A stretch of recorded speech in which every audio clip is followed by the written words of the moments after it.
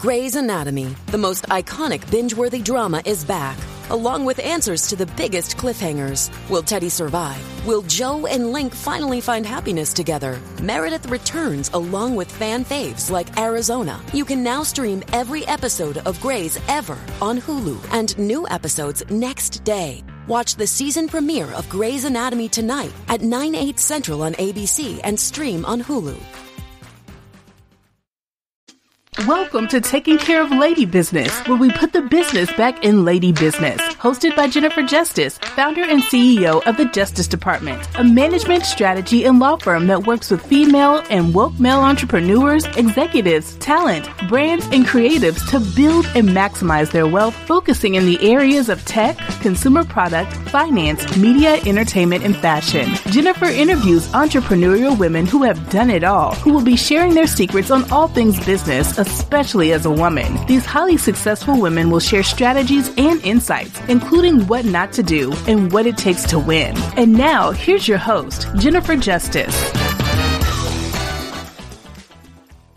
Hi, everyone. Welcome to this episode of Taking Care of Lady Business. I'm Jennifer Justice. Today, we have Marion Leitner. She is the Chief Feather Ruffler at Roose. Okay, so I don't know anybody I've ever met with that title before. We're going to hear all about what that means, but I have a feeling that most of my listeners are a bit of feather rufflers as well. So I think this is going to be fun. I think most women have that tendency inherently in them, Jennifer, and it's part of what makes life fun. Yeah. And the funny thing is we don't even know we're ruffling feathers. We're just like being us, but then we're told this. So I like it. You just took it and you ran with it and you're like, I'm going to be that person. Yeah, I love it. The kind of like nasty woman. Remember that? 100%. Still on that t-shirt. Yeah, I have my pin right here. My nasty pin. Anyway, thank you for being on today. I'm excited to have you. Thank you so much for having me. It's an honor to be on here. And I love that I get to connect to this group of women today. I love it. So let's first start by talking about Roose and what is it? And what do you do there? How do you ruffle the feathers? How do we ruffle the feathers? Well, we're shaking things up in the wine industry over here. So we are building a transparent, sustainable, high quality wine brand that produces wine all around the world and brings it to consumers in kegs and cans. And we do this because most of a wine that's actually consumed nationally is less than 2 years old, and it is consumed 72 hours after purchase, which means that we're not bottle aging wine. And yet 60% of the industry's carbon footprint actually comes from packaging and supply chain. So we're one, trying to help us all drink our way to a cleaner planet. And two, in the process, solve a really kind of, to me, basic need, which is I just want to have a damn good glass of wine at the end of the day without having to open up a bottle and feeling that pressure to finish it. And so that's really what it's all about. Who are your friends that pressure you to finish it? I love it. Who said it was my friends that did the pressuring? And so do you have a background in wine? Is this how you got started? Well, that's a great question. I had a background as a drinker for sure. I was kind of a serial entrepreneur. I loved kind of the operations side of things, and I loved building brands and storytelling. I married somebody who, my husband, he actually got really involved in the natural winemaking movement kind of early on, and then realized he was way in over his head. And so got out of that pretty quickly, but learned a lot about the wine industry in the process. And as we were sort of talking about why some of these challenges exist, those challenges being why is the wine aisle so fragmented? Why do wine brands today feel so disconnected from who the majority of drinkers are? And also, like, why is there so much crap in wine? Like, people don't realize that there are 94 different additives that don't have to be included on the label. They include things like added sugar, food coloring, and, animal processing agents. And so to me, there was like a real obvious need that all came down to this idea of like, it was a Monday night. I was around my dining room table and I just wanted to have a glass of wine because I had an early morning flight the next day. I didn't want to have to open up the bottle and there was no options to do that. And so everything else just kind of felt wasteful. And I just wanted to know why this couldn't be better. And that really was the start of my journey. And what year is this? Oh, God, 2012, 2013. Right. And were you working at that time somewhere else? You were like, I was actually working for the World Bank. We were living in Washington, D.C. I was literally in a different country every week and trying to, basically help spread education to girls and living in rural developing areas around the world. But my mom had just gotten sick and I was kind of asking myself kind of what life was all about. And I had this crazy idea and I started tumbling down this rabbit hole. So I'd work 10 hours a day and then I didn't have kids at that point. And so I'd come home and work off the side of my desk. And the next thing I knew, we kind of had this business plan and I had been planning to go get my MBA. And instead I decided I wanted to do this instead. And so took the money that we'd been saving for me to get my degree and we put into the business. And Archer Roose was born. And you have to do a little side note. Where does that name come from? Yeah. So Archer Roose is actually the name of this woman who was really a feather ruffler and a explorer, somebody who really lived life on her own terms. And she traveled the world. And so we wanted to really bring her story to life. So we like to say that we wanted to create this brand that was unified by a set of values and a profile of the product itself. So fruit forward, dry wine that had a clean label, totally transparent supply chain, was high quality, but had wines from around the world that you could explore. And so we kind of took this fun story, overlaid it with our desire to build this global portfolio, and made it so that kind of each one of these cans were like postcards of places where she'd been. So if you look in the back of our can, we talk about the people, places, and practices behind our wines, which frankly is just terroir, more simplified. But who knows what the word terroir means in the wine industry. And that's really kind of where the name came from. And so it's been a really fun journey ever since. Interesting. I have never heard of her before, but now I'm going to find out more. And of course, she's riding a moose because isn't that everyone's preferred mode of transportation? And I mean, that's how I get around New York City, but that's just exactly. And the kind of whole idea here is that like life, wine like life should be a little whimsical. Yeah, true. And so for people who can't see or not looking at this out, Archer Roose is in cans only, right? Cans and kegs, yes. And keg, oh my God, I love it's in a keg. Yep. Like, what is a keg made out of? Wood? That would be awesome. Yes, someday it will be out of a cask. No, it's actually like a recycled polymer. So like it looks like a plastic, but it's made of recyclable material and it's entirely recyclable itself. And it can get hooked up into any keg line. So like, you can get beer on tap and now you can get wine on tap. Got it. Could you have it in your home? You absolutely can. And so are each of these, for the cans anyway, are they single serve or is it one glass? Yeah. Yeah. And then it's what's the can made out of? You did this all from a sustainability point of view. That's correct. So, so the can is made out of aluminum with a lining on the inside. That's a food grade liner specifically developed for wine so that you don't have any leaching into the wine itself. But the cool thing about aluminum is that 70% of all aluminum that's in circulation has been in circulation since the 1950s. It's infinitely recyclable material. We have a ton of it here in the US, thanks to Pepsi and Coke. And it's recycled in every municipality in the US. And what a lot of people don't realize is that in 60% of our municipalities, we don't actually recycle glass. It all just ends up in the landfill. That's nice and depressing, given it's about to be climate change week in the US. And Well, this is why it's like with everything else. If we wait for the government or somebody to come save us, waiting a long time, but we can drink our way to a cleaner planet on our own and save ourselves.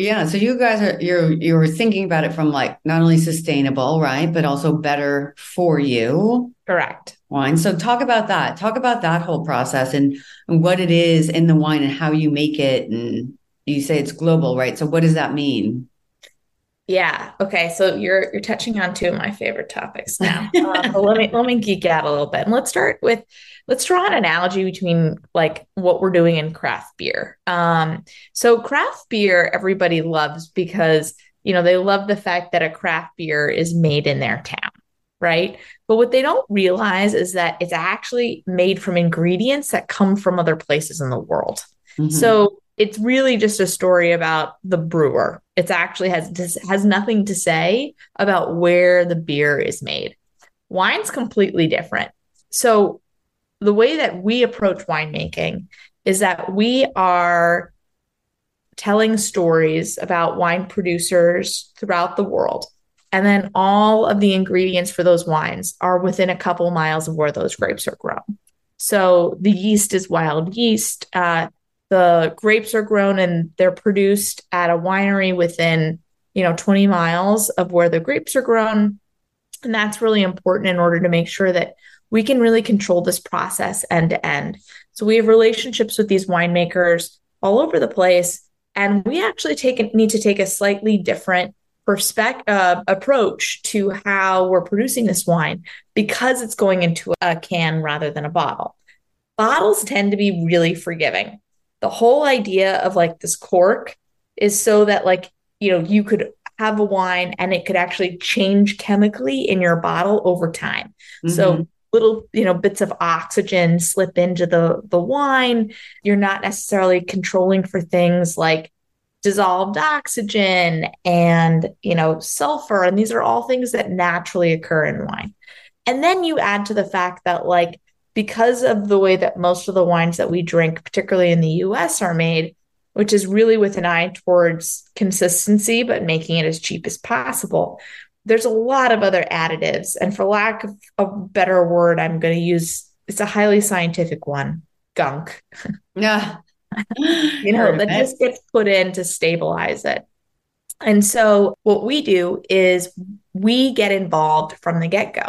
So even from how the grapes are being treated in the vineyard, we are really involved in what are the kind of organic interventions that are being made in the vineyard. So here's an example. Sauvignon Blanc grapes, which so many of us love, are highly susceptible to mold. They're often spread with pesticides. We don't do that. But then a organic intervention could often be that there is some copper that's actually used in the winemaking process in order to mitigate the mold. But we don't do that because the copper can interfere with the canning process.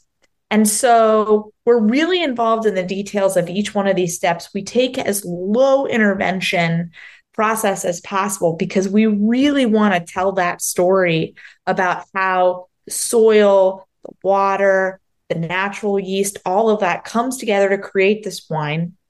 So you need a really skilled winemaker in this process. And then we actually apply 10 years of scientific research to ensure that our wine is as of a true replacement pour for a bottle. So when you crack one open and you pour it into a glass, you couldn't tell the difference if it came from a can or a can or a bottle. Mm-hmm. And the kind of last thing that I'll say on this topic is that, we've really learned over time that cans, particularly for the type of wine that most of us are drinking, which is young and fresh, cans are actually a great method to preserve the freshness of the wine. And it just means that you get softer tannins and wines that's more fun and easy to drink, as opposed to a wine that may be older, a little dustier, that have historically been marketed as the highly desired wines, but in reality are out of line with what most of us are drinking. Right. For the most part. Yeah. Yeah. Um, I mean, you learned so much about wine in a very short period of time. Well, that's why it helps to have always been a Like drinker. yeah, but the agriculture part of it, like, that's like crazy. It is There's a lot crazy. of different grapes in wine, right? It's not, and they're grown in all different places, and the soil has to do with it. And, I know in Napa, it's like if there's runoff from this, hill, it tastes different than, all that kind of Very stuff. true. So it's crazy. And how did you find these winemakers that were down with this, right? It's like such an old business that it's Yeah. like all traditional families, and they don't want, these new kids on the block, So it's interesting that you found people who are willing to partner with you on that. Well, I think the wine industry is being forced to change because of Yeah. climate. And, the reality is that wine consumption in the US is in decline compared to spirits and beer.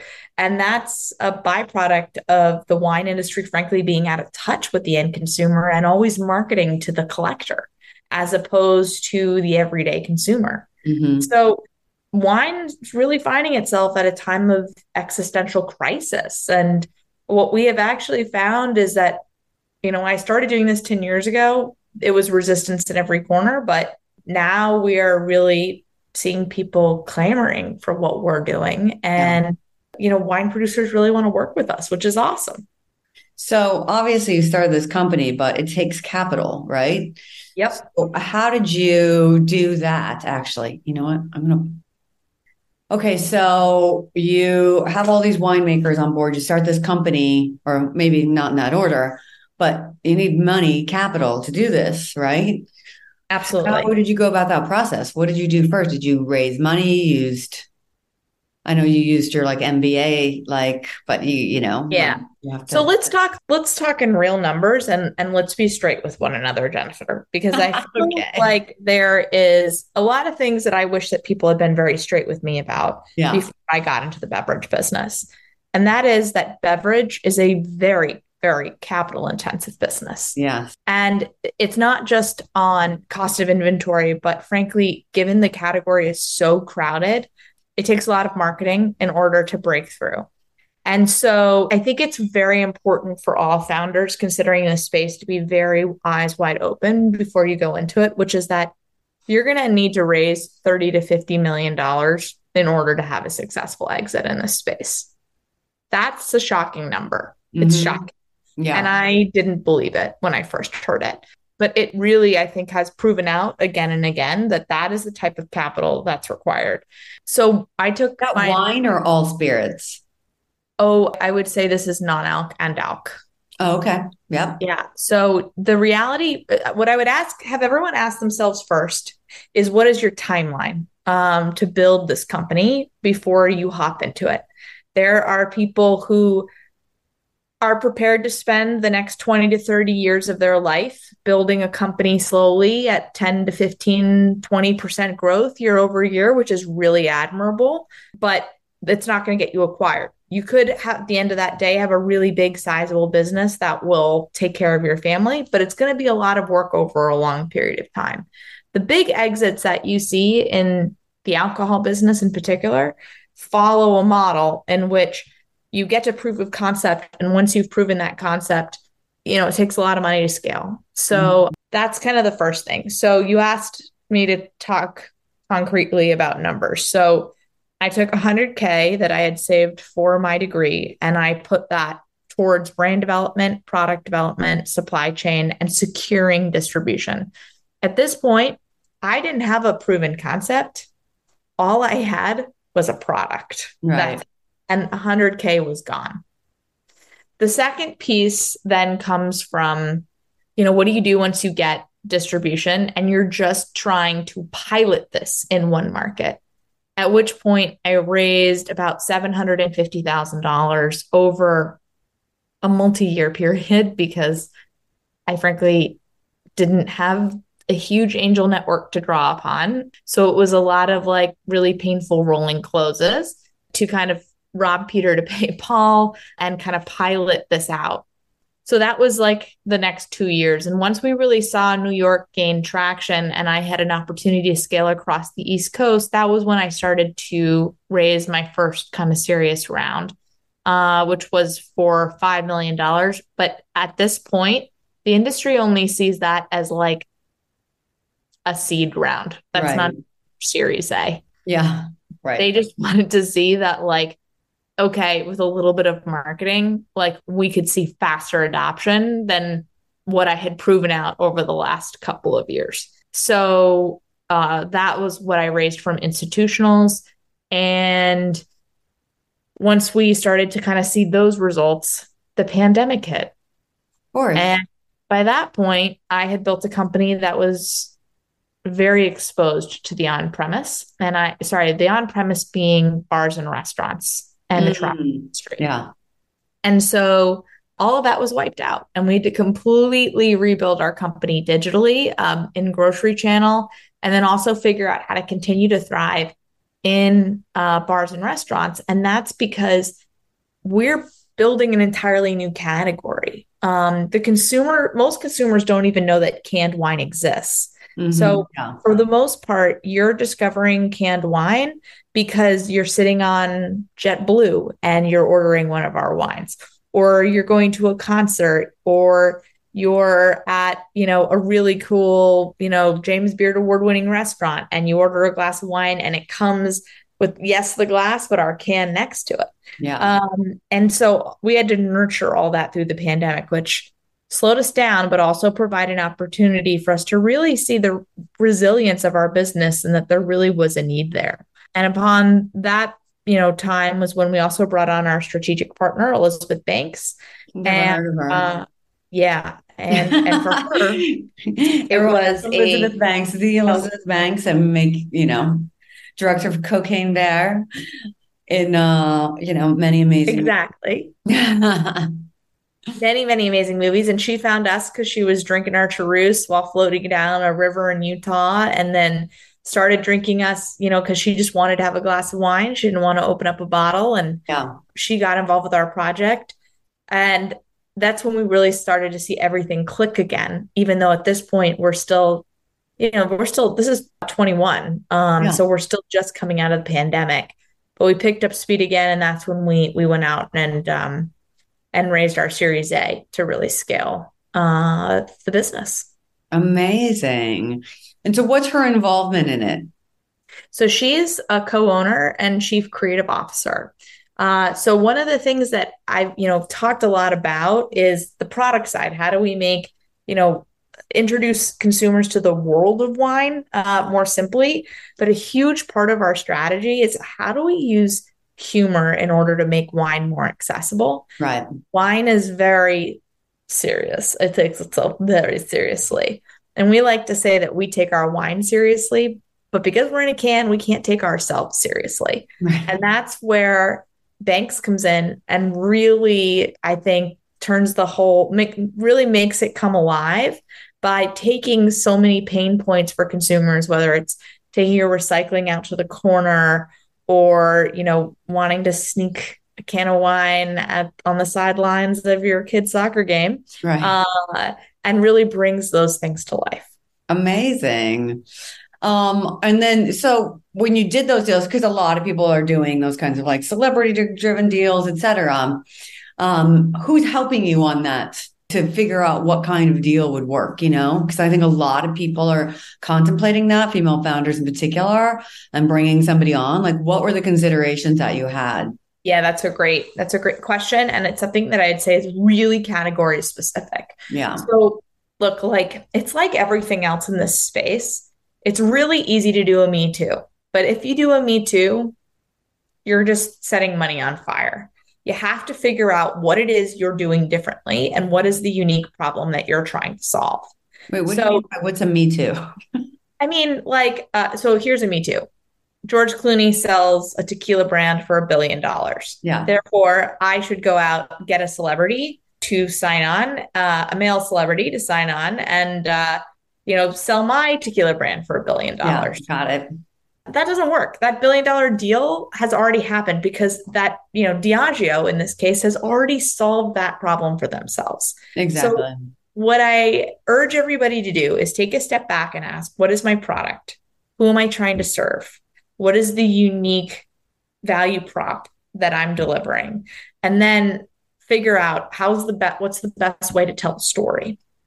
And so, for instance, like one of the things was pretty shocking was like until Eva Longoria, who is actually Mexican, launched her tequila brand, there was like no Mexican celebrities in tequila. Yeah. Like, so there are definitely some white space out there, but find that white space, figure out what your product is and figure out who is the right spokesperson for it.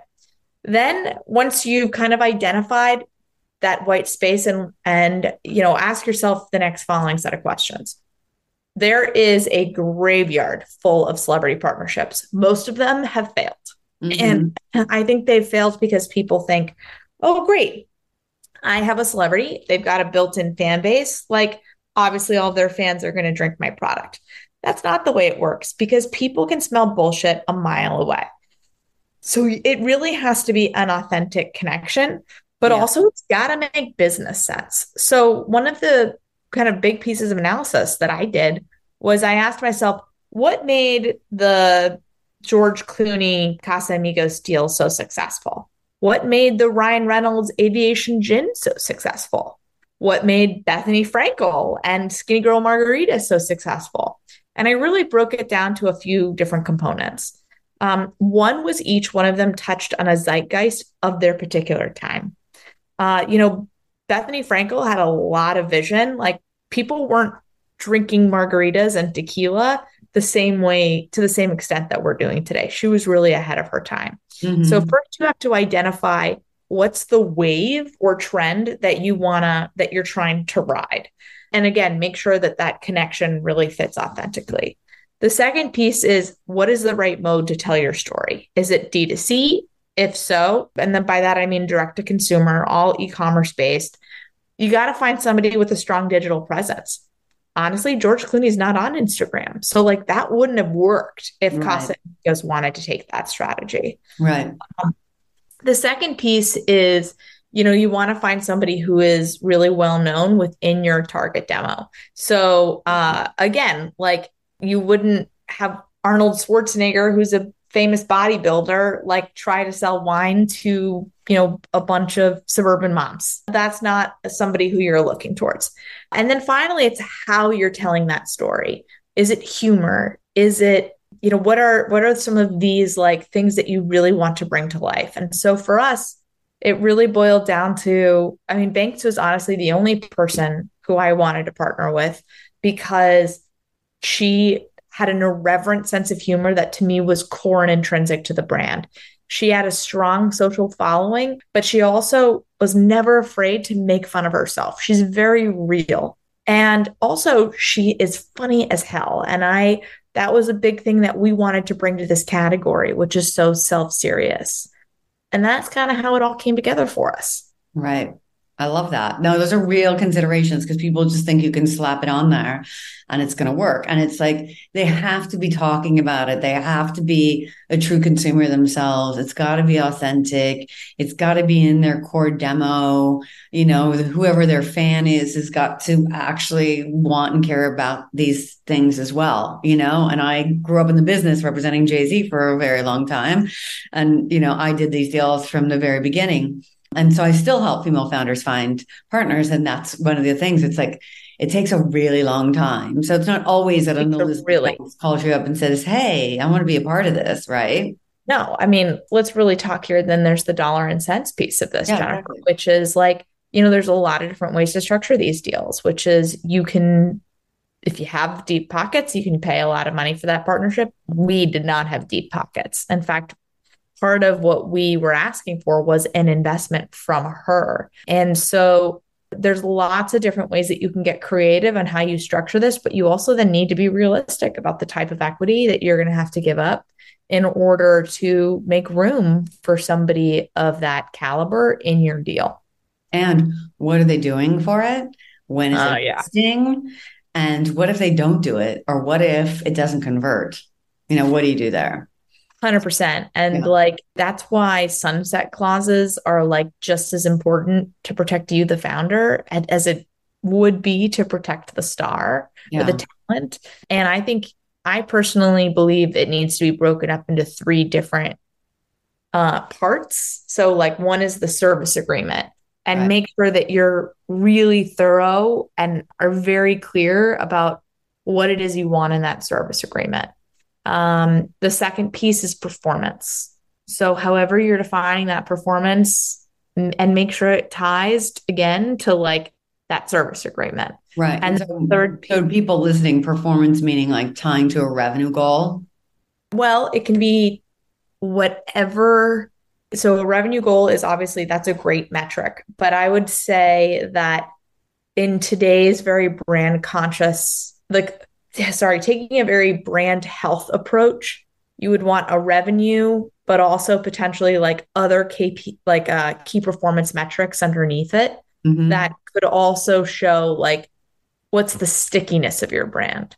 So like whether it be engagement on social media, whether it be, how your media performs, there's a lot of different ways that you can look at this in order to make it so that everybody recognizes as a clear-cut idea of what's successful and what's not. Right. So in the services agreement, you're talking about how many social media posts, what your title is, that kind of stuff. Yes, to, in our case, production days, product shots, appearances. Like, is the expectation that this person is going to meet with you with retailers? Yeah. Are they going to show up and do bottle signings? Like, all of that is things you need to think through ahead of time and know that for the person weighing these deals, there's an opportunity cost to every day of their time. Yeah. And the other piece that I think this doesn't get talked about enough, and I might get killed for bringing this up, but like, is the secret costs of doing business with talent. Yeah. Like, you and I might just go and get our hair blown out at a, local hairdresser, or like, put on our own makeup and that kind of thing. I've been really lucky, like that Liz Banks is like so is very low key and easy to work with, but it's still everything around it's still expensive because she's successful and she's used to a certain style of treatment. So well, not only that, but her fans are too, right? And her publicity, right? And all those people, trying to take bad shots of people. So it's called glam hair and makeup HMU. Costs a lot of money. It's like usually around $5,000 at least for a shot, for like photo shoot. So it's not cheap. Yes, definitely. Yes, I know. I try to including traveling them around, right? You're not getting them a coach seat in JetBlue. Correct. In other words, you go to where they are to do the photo shoots and production. Exactly. And these are all the hidden costs. Yes, exactly. Why would you get killed for that? That's like something that no one ever talks about, actually. Totally. And I don't know. I feel like there's this mystique that we're supposed to have around these celebrity partnerships. But I think it is really important as you're building your business case and you're working on your financial model and deciding what can I afford? Or, depending on how much money, almost definitely the talent that you're bringing on is not going to write a check big enough that you're going to need to not only grow the business, but to then like do everything you need to service the business with their attachment. Right. So it's being realistic about what else you need to budget in order for that to make happen. And, it kind of goes from like, I used to do $15,000 photo shoots and think that was expensive. Yeah. And now it's like $100K to do photo shoots. Yeah. And that's because the photographer that you get is better, the quality of the production, the quality of the set, to your point, all of the glam costs. And I think that's something that we all need to be aware of. Yeah. No, it's such good input. And very good way to like break everything down. That's awesome. Look, I know our time is running up, so I can't keep you all day. But if people want to buy Archer Roose, where do they get it? Yeah, that's a great question. Well, you can order it off our website, www.archer, and that's like Archer bow and arrow, Archer Roose, ROOSE.com. And that can just show up right to your door. We deliver to 44 states across the US. Or we're available at Target, Sprouts, Total Wine, Bevmo, depending on the state that you live in. And you can actually go to our website and click on Find a Store Near Me, enter in your zip code, and we'll let you know where you can discover us, whether that be in a bar or restaurant or at your local store. What about near 10007? Well, I wish that my mind worked like that so I could give you the absolute latest, but yes, we can definitely work. I can definitely get you the deets on that. I love it. That is awesome. Okay, so before we let you go, though, I always ask one question in the end, and that is, what is the worst advice you've ever received? Yeah. So the worst advice I've ever received was, you have to give this your all. That means like, this has to be the most important thing in your life. Everything else comes to the wayside. I cannot tell you what terrible advice that is. Right. Because none of us is motivated in a vacuum. Mm-hmm. We all have things in our life that motivate us. I have 2 young children and a partner who I adore. And not only do they fill me up so that I can keep going on my hardest days, but they're why I work so hard when some days I would have just given up. Mm-hmm. The other thing that's really important as the other side of that coin is that you cannot have your self-worth be completely tied up in this business, because you will inevitably have to make decisions that are really, really hard. And you will inevitably have to make decisions where everything is on the line. And you cannot do that with a clear head if your entire sense of worth is tied up in it. Mm-hmm. So protect your life as much as you can while you build your company. Perspective is your best friend. Yeah. Wow, that's a good one. I don't think anybody else has ever said that. And you're like interview number 98. So, hey, I love to try to be original. Woo, love it. Well, thank you so much. This was awesome. This is so good. Like, we just broke down so many main points in building a company like this. And I so appreciate it. And congrats on everything. To everyone listening, thank you so much for listening to this episode of Taking Care of Lady Business. Until next time, I'm Jennifer Justice. 49 faces looked to him in triumph. Over the last 12 months, they had each taken turns and promoted his business for a week at a time, driving over $987,342 in revenue. What if you had a network of 50 centers of influence who promoted your business every week for a year? Grab your copy of the #1 Amazon best-selling book, The Ultimate Guide to Growing Your Business with a Podcast, at 33% off the Amazon price by going to ultimatepodcastbook.com. Again, that website for 33% off the Amazon price is ultimatepodcastbook.com.